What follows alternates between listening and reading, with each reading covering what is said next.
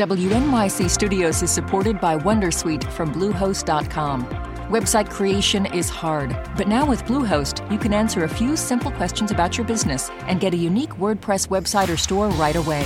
From there, you can customize your design, colors, and content. And Bluehost automatically helps you get found in search engines like Google and Bing. From step-by-step guidance to suggested plugins, Bluehost makes WordPress wonderful for everyone. Go to bluehost.com/wondersuite. Hey, it's Latif from Radiolab.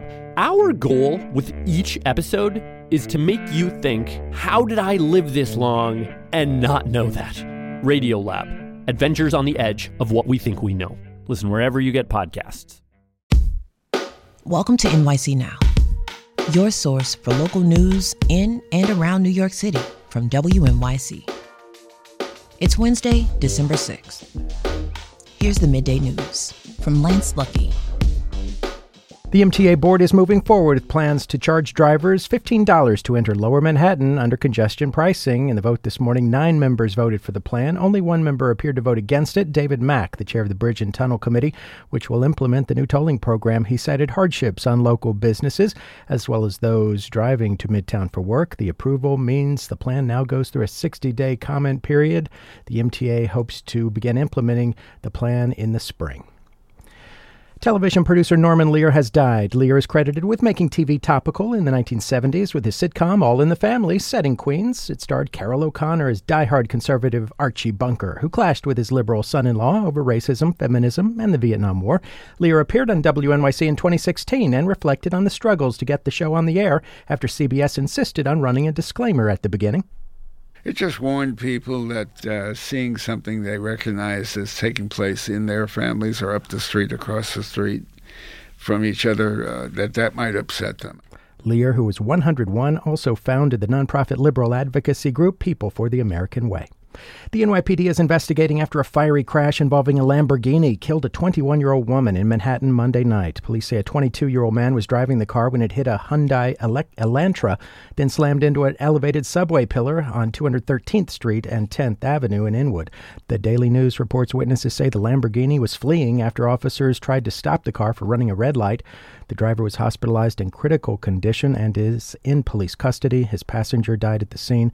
The Elantra's driver was also hospitalized in stable condition. 40 degrees now, around 42 with clouds this afternoon. This is WNYC. When you see actor Danielle Brooks on the red carpet at the Oscars, she will be in full glamour and in grief. I've been with Sophia for so long, and I just know, after the Oscars, that chapter is really done, and that saddens me. I'm Kai Wright. A star of The Color Purple honors the role that shaped her career. Next time on Notes from America. Listen wherever you get your podcasts. On WNYC, I'm David Furst. An ongoing lawsuit filed by women who have worked as New Jersey State Police troopers alleges entrenched sexism and racism in the department's ranks. Now, the Federal Justice Department is looking into allegations of gender bias and racial discrimination among the New Jersey State Police. That's according to new reporting from the New York Times. Tracey Tully covers New Jersey for the Times, and she joins us now to talk about her findings.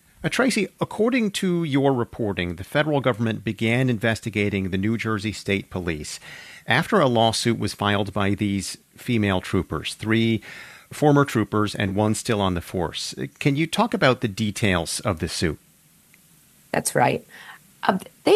They filed this suit in 2021, but it was amended this year.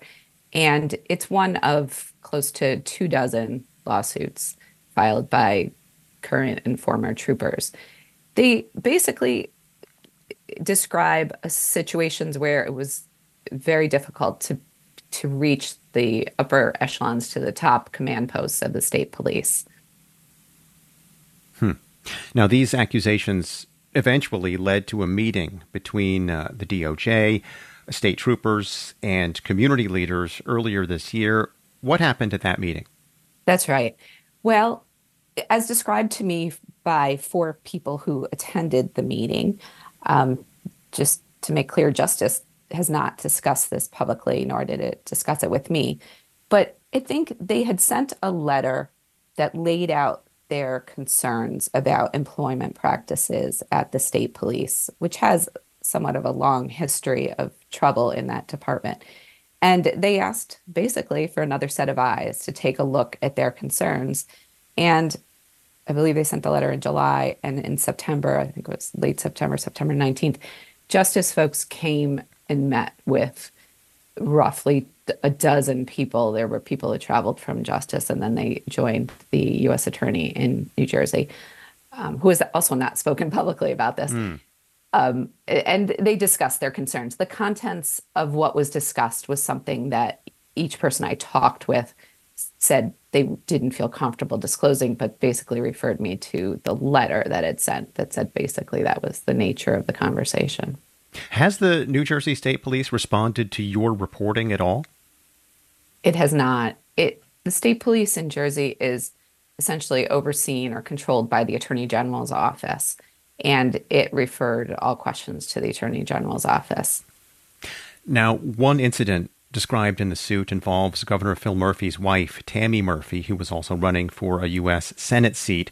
What is this claim, and how has Murphy responded? That's right. And that is part of what was amended in May, because the situation happened just this past January. There was a young trooper who had returned from having her second child, according to the lawsuit. And she was part of this elite team of troopers who are assigned to protect the governor, his family. And they're stationed in this trailer, outside the governor's private home, which has always been the case. And I guess her supervisor took it upon himself to ask the First Lady, according to the lawsuit, whether this trooper, Claire Krawchuk, could express breast milk in like a carriage house on the family's property in Red Bank. And the answer, according to the lawsuit, was that no, based on the optics of other people that might be in the building, in this carriage house, that she declined the request.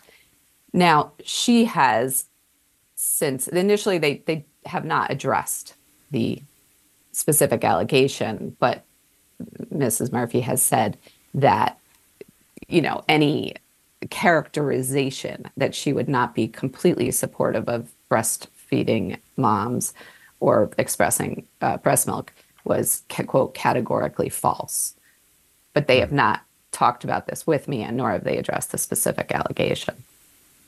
These claims of bias in the New Jersey State Police are not new. In fact, a law firm hired by the Attorney General's office has been looking into allegations of discrimination at the state police for years now.